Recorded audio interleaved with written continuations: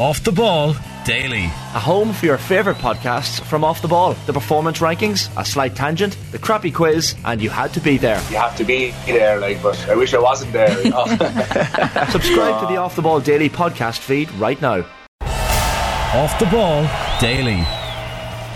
Now our Club GA coverage here on Off the Ball is with thanks to AIB. They are the proud sponsors of the All-Ireland Club Football, Hurling and Camogie Championships. Check out the hashtag The Toughest, especially this weekend, because we've got the All-Ireland Club Senior Football and Hurling Championship finals at Croke Park on Sunday afternoon. The first game of two will be last year's beaten finalist Ballyhale Shamrocks of Kilkenny, 8-time All-Ireland champions, up against Dunloy of Antrim. That's at 1:30, and that's followed by the team who lost the football final last year, Kilmacud Crokes, who go up against the team who've knocked out the reigning champions Kilcoo. It is Glen of Derry in the football final at 3:30. A great day's entertainment to look forward to at Croke Park. Delighted to say former All-Ireland winning goalkeeper with Galway and co-host of the Hurling Pod ahead of season 2 of the pod, James Skehill is here with me. Skehill, how are you getting on? Very well. How are you, Will? Yeah, I'm good. I'm looking forward to this hurling final, even though it's very heavily weighted on expectation of Ballyhale Shamrocks to win. That probably shouldn't be any great surprise though. I mean, if it wasn't for COVID, which took a championship out, and then the Harry Ruddle goal for Ballygunner last year at Croke Park, it's only really 10 months ago now at this stage, we could be talking about Ballyhale going for 5 in a row.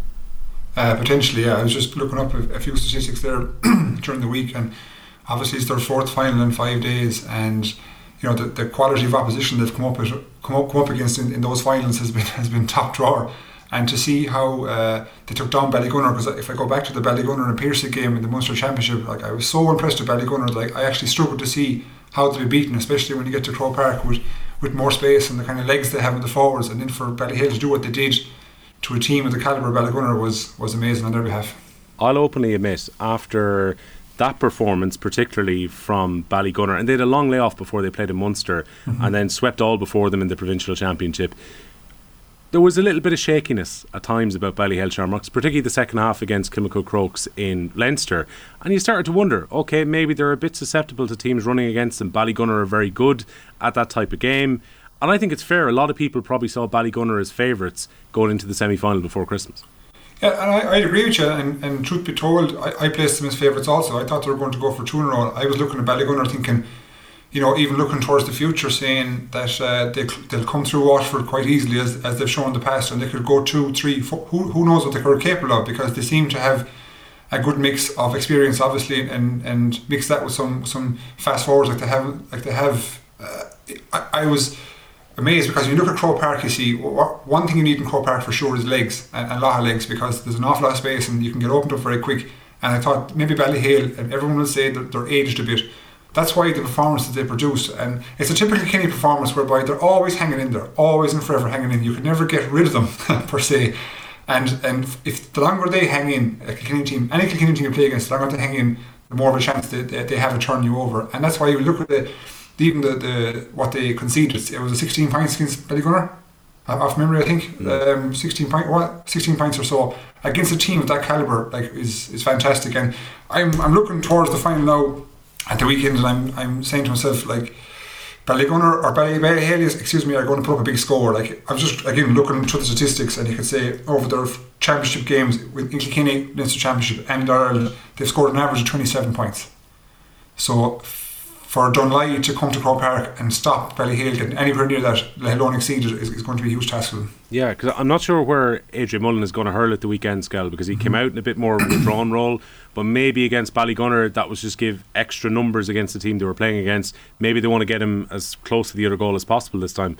When you think, you know, Colin Fennelly, who's probably flourished in his post-Kilkenny days by being able to concentrate on Ballyhale Shamrocks, TJ Reid, one of the best players of his generation, if not the best player of his generation, and then you mix in 2 of the last young hurlers of the year in Owen Cody and Adrian Mullen. It's firepower that's almost unheard of that they have within that squad. Like, it's an embarrassment of riches. I know when you talk about this at county level, you're always looking at Limerick, how they have they just have a numerical advantage over top quality players, and it's the same at the club level for Ballyhale. They have it covered in all areas. And I think with the Adrian Mullen, like you were saying, I think that was kind of a system whereby they had to have a certain type of game plan to I suppose nullify Ballygunner and then get ahead of them. Whereas in the Dunloy game, I can see more of a 15 on 15 if you like, with Adrian Mullen slightly drawn out, but still the same old system. Pumping high ball down top of TJ, he's going to win it. Mullen and Cody coming off him, and then long ball into Colin Finlay, who was amazing one-on-one and creates so many chances. Even an off chance he can create for others, and I think they're going to have great fruition at the weekend.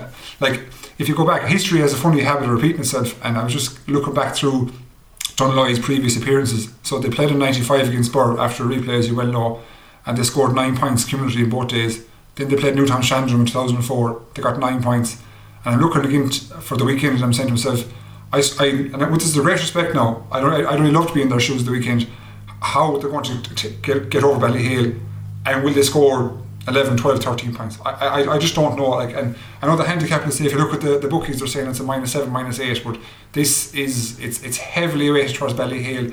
And when you look at the numbers that they have in the forwards, the calibre, the firepower, the pace, you know, they can do it all individually as well as a collective. It's very, very hard to see how Dunloy can come close to them, to be honest. Yeah, like when we look at Dunloy, this is a great year they've had. They were able to get past Slaughtneil, who've been their provincial rivals in recent years. And we know that Slaughtneil have made it sticky for Ballyhale Shamrocks when they've met in All-Ireland semi-finals in recent years, but Ballyhale were able to come out on top. For Dunloy, that win against St Thomas's, I think they totally deserved it, and they played some magnificent hurling with the type of distribution they got into that forward line. A great goal to win the game during the match as well, and I thought they came home very comfortable after the goal went in. But there must be a feeling around Galway that St Thomas's didn't really turn up for that semi-final. It's true, yeah. Like, again, St Thomas has knocked us out of the championship this year. And with that in mind, I thought going up to Croke Park that they were probably set, you know, for a run towards the final. I suppose it's viewed here in Galway, again, with respect, if you get the northern side of the draw, you've got a great chance to get to a final. But that's not always the case. You see what Dunloy have done to Athenry, Portumna, you know, what they've now done to St Thomas's, Lochgiel, what they did to St Thomas's, bring them to a replay in the past. So it's not as simple as one might think. However, Thomas's, I think when they look back at it, they will say they underperformed. And underperformed a lot. Now, granted, they were missing 2 key players when you consider Dara Burke and James Regan, and those 2 guys to any team, especially to Thomas's and to their system, was an awful loss. So you take those 2 guys out of that team, and obviously their productivity dropped a lot. But still, when saying that, you would imagine that they would have thought going into the game they'd have enough to overtake them. And in fairness, watching the game live, Dunloy never seemed in trouble. You know, I know his half time was 6-6 or something like that, but they always seem to have a gear ahead of St Thomas's, and St Thomas just couldn't find a different game plan, a way around Dunloy, and they had all the answers on the day, Dunloy. So credit to them there, but they're facing a wholly different proposition against Ballyhale at the weekend. And if you rewind, going back to the semi-final, if you remember, St Thomas was playing Ballyhale last year, was it? Yeah, I think it was last year. The one in Thurles, like that's things. I can't reconcile those 2 performances because it took that moment of TJ Reid magic to get Ballyhale over the line, and it really felt like St Thomas's had come to a position where they were one of the absolute best in the country last year. And then I saw the frustration that was on their faces, and the frustration probably among their supporters as well with the performance that they put in just before Christmas. Yeah, because even like there was a level of ferociousness when they played Ballyhale last year. And that was met with, again, great execution of the forwards. And I just remember Conor Cooney throwing himself around against Ballyhale, you know, mowing lads down. And that shows a real intent, aggressive intent. And that performance against Ballyhale was a far cry for what they produced against Dunloy. And even the county final against Loughrea, like what they produced the second day, was brilliant. Awesome hurling, you could say. And which was, you were kind of saying, Thomas, this is 5 in a row. Are they ever going to wane? Are they ever going to go down the way? But actually, it seemed like in Galway they were ascending this year. They were actually getting better with, I don't know, with age, with experience, whatever you can say. And then what they produced in the semi-final was extremely disappointing. And me as a Galway man, I was hoping for our sake collectively that they'd make a run towards the final and see what they can produce against the top 2, if you like. But it didn't happen. So I'd say everyone's disappointed. No more so than Thomas's group, but and now they're a wounded animal again coming into the Galway Championship, which is not what I want. No, only going for the 6 in a row next year in Galway as well. Dunloy themselves, I mean, look, what a story they are. I thought Keelan Malloy's goal in the semi-final, one of the best goals of the year, is going to be right up there when we maybe reflect on the season and go for goal of the year. I thought there was a directness about the running, and I thought it was almost like the type of running they tried to do throughout the second half caused so much damage to St Thomas's. And I thought they were very clever with the distribution. I'm a big fan of Conal Cunningham, have been for a few years. They passed the ball around really cleverly within that forward line. When they got possession, especially in that second half, I thought they used it very effectively.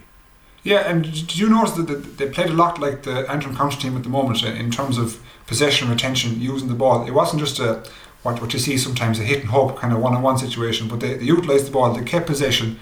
Even if you look at the game as a whole, I would say the possession stats, if they were available, would be 60-40 in favour of Dunloy.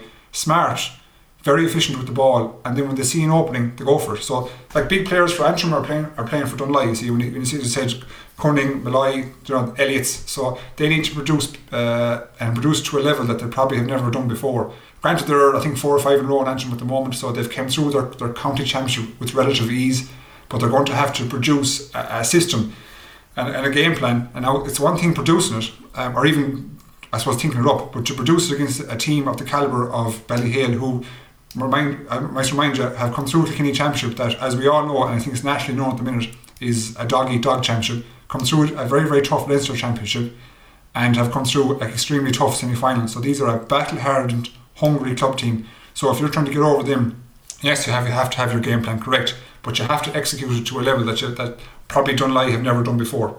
And that's the big task. Can you execute the game plan that they've set out to do to 110% and see if they take down Ballyhale? That's the big question. And I don't think they can, to be honest. It's the last thing every other club in the country needed, was Ballyhale also having the drive of last year, having lost in such dramatic circumstances. Last book of the ball gave them every reason to be hungry going into the 2022-23 season.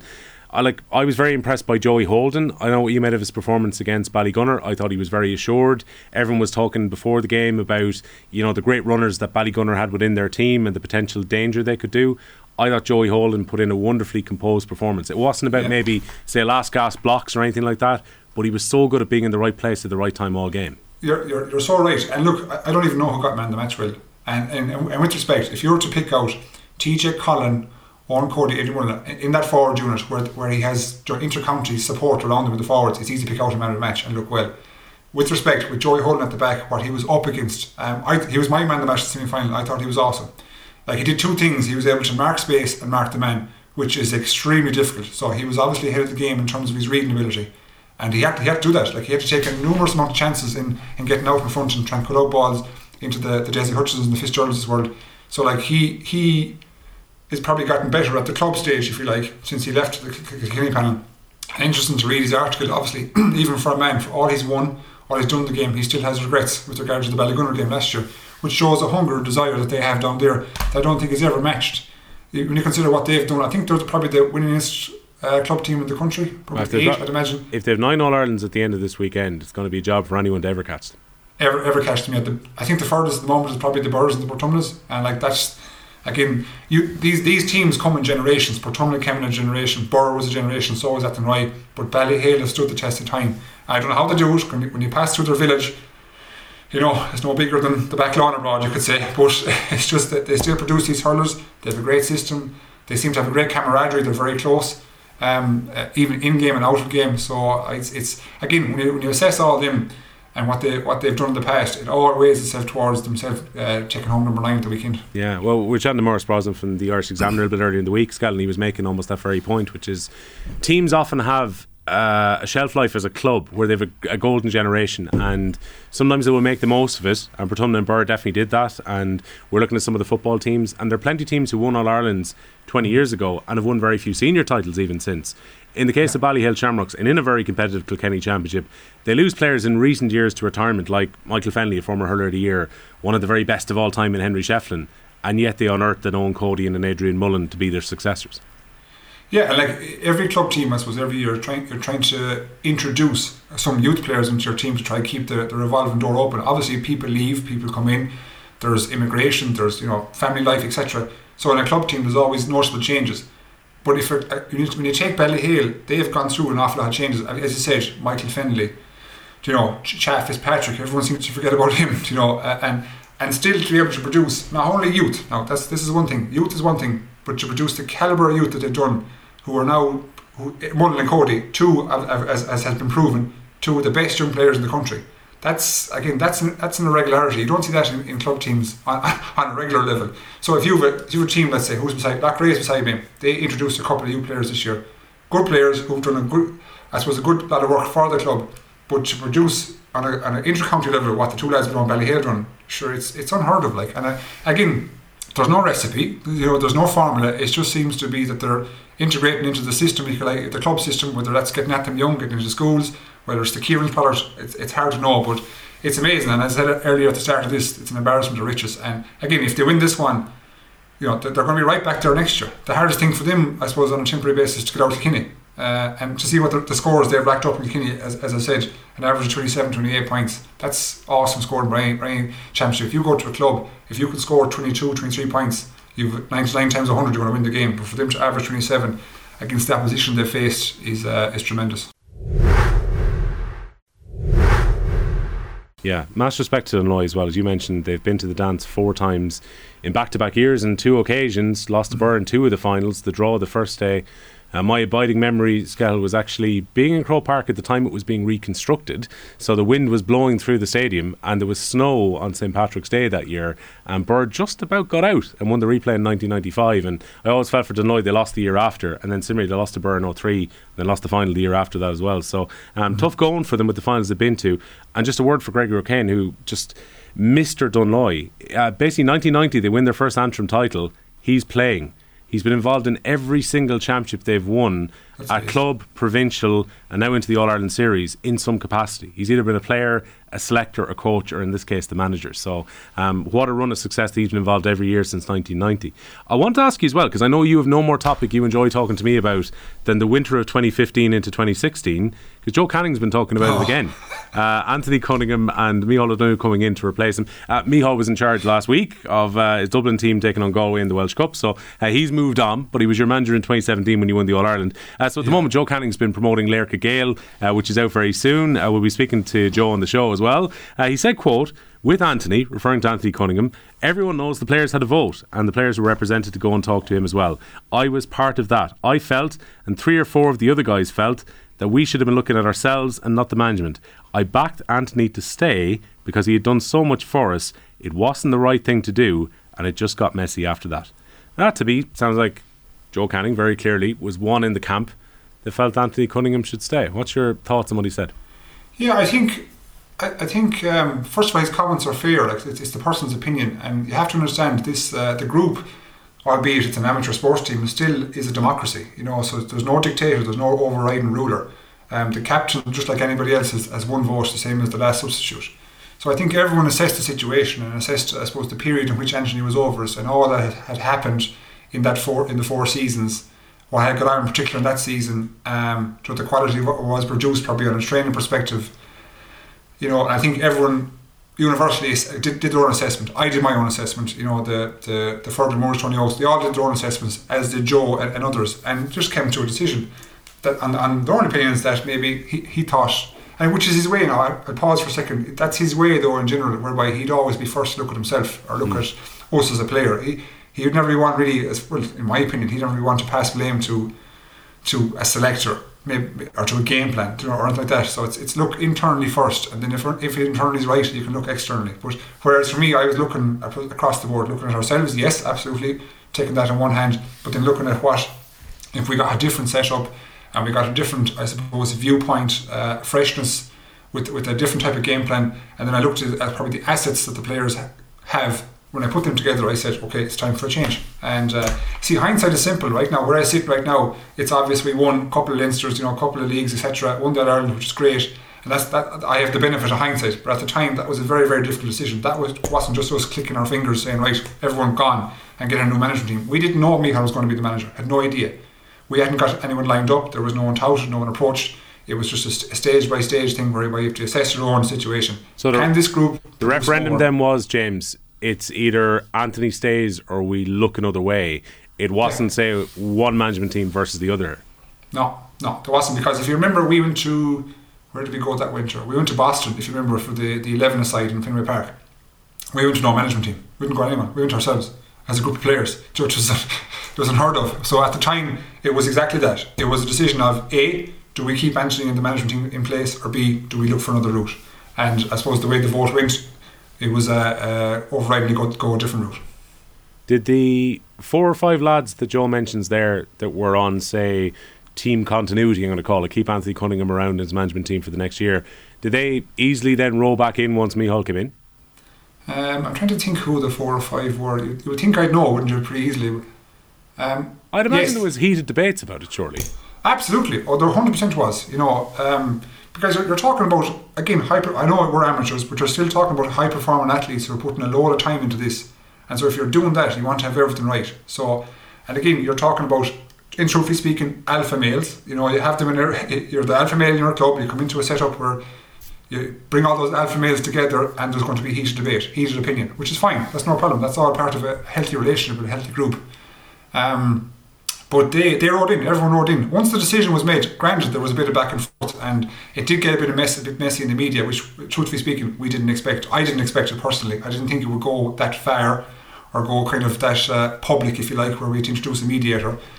And ultimately we just, when it was all said and done and Anthony stepped aside, I think it was just a line in the sand. Everybody move on. There was no ill feeling or there was no bad blood between anybody, because that would, if there was, it would have destroyed the group, and as signs showed in the past, it didn't. Well, look, ultimately you get your Celtic Cross in 2017, so it's proven correct that Micheál was the right manager to get you to that point and to bridge the gap.